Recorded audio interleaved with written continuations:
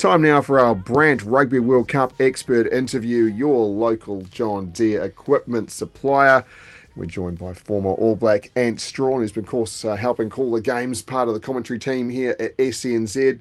Afternoon to you, Ant. We're sitting here now with one team through the quarterfinals, one team looking absolutely toast, and a couple of the major contenders showing exactly the level that they can play at over the course of the weekend.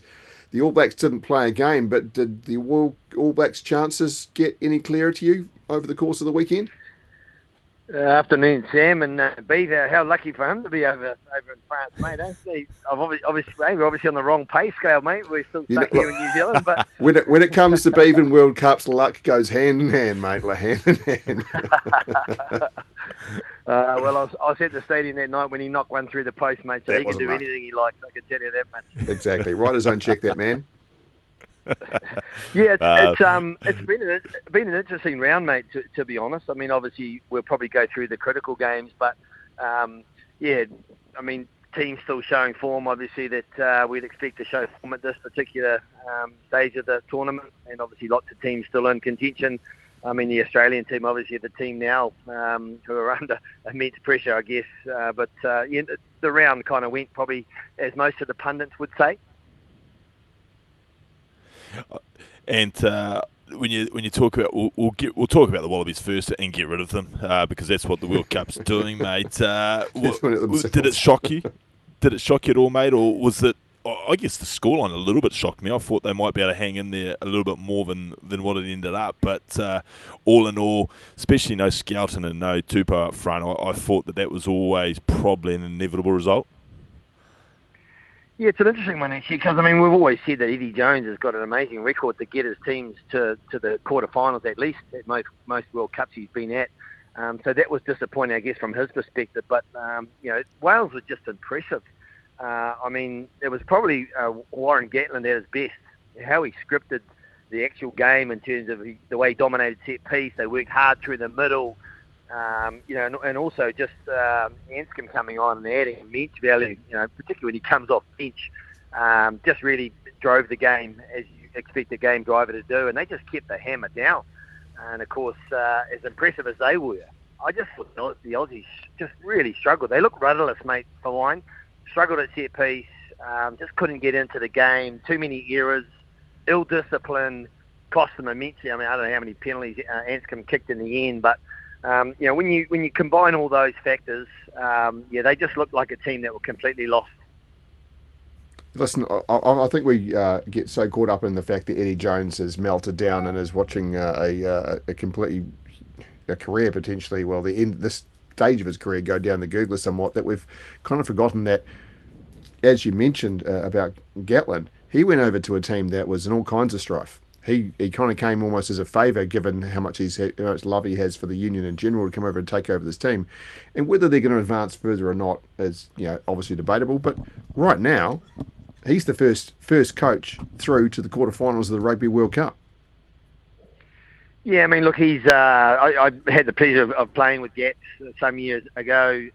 He's a guy that you just build trust and respect for straight away. And I think when he went back to Wales, obviously he'd done really well with them in the past, so there was some strong history there.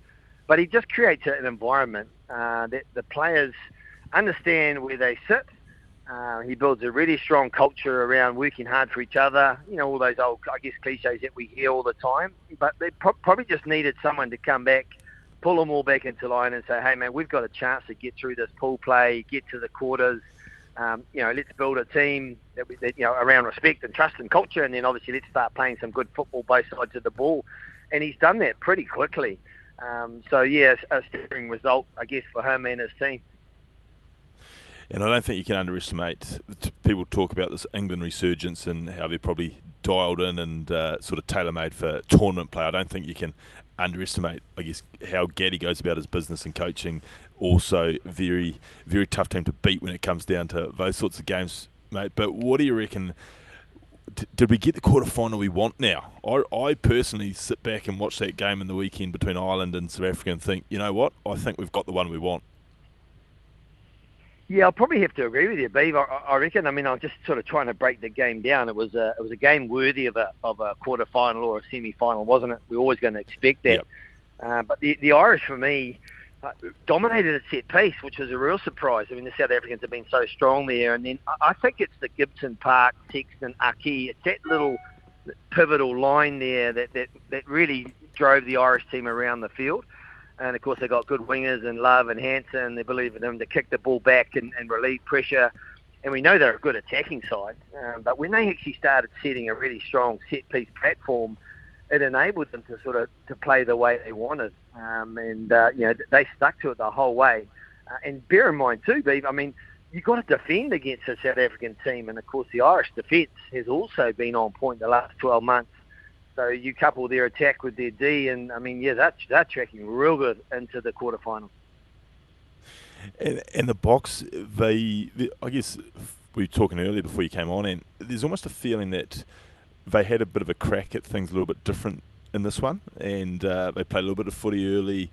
Of course, they're still keeping Pollard on ice, but after leaving 11 points out there off the boot, you know what a South African mentality will be. You know he's going to be starting probably the last pool game. I don't think there's a shadow of a doubt about that one. And even not having a specialist hooker, I think, sort of really came home to bite them in that last 5 minutes. Do you still see the Box as real, genuine contenders at this one? Yeah, absolutely. I mean, look, let's review their performance. They stayed in the fight for 80 minutes. I mean, they nearly won right at the end. And as you know, more than anyone, these tight games are won on really small margins, aren't they? And I mean, how many kicks did they miss for goal? I mean, those points that are so critical in the tight ones. I think Libbok missed a couple. De Klerk missed one as well. And they did so many good things too. I mean, Khaleesi, for mine, is one of those guys that just leads from the front. They love the confrontational stuff. They play a pretty basic style of attack, though, don't they? And, I mean, they kind of stick to that. And you mentioned also the way they play around with their bench. I think at times they're just getting a little bit cute. I mean, they're probably better to just go back to a more conventional bench, which kind of covers all options for them. Because in games that are so tight, they got a bit stuck, didn't they? You mentioned about the hooker as well. But, mate, look, the silver lining for them, they stayed right in it till the end. They'll have time to tidy up those errors, which were present in the game. And they're going to be there right at the end, mate. I'm certain of that.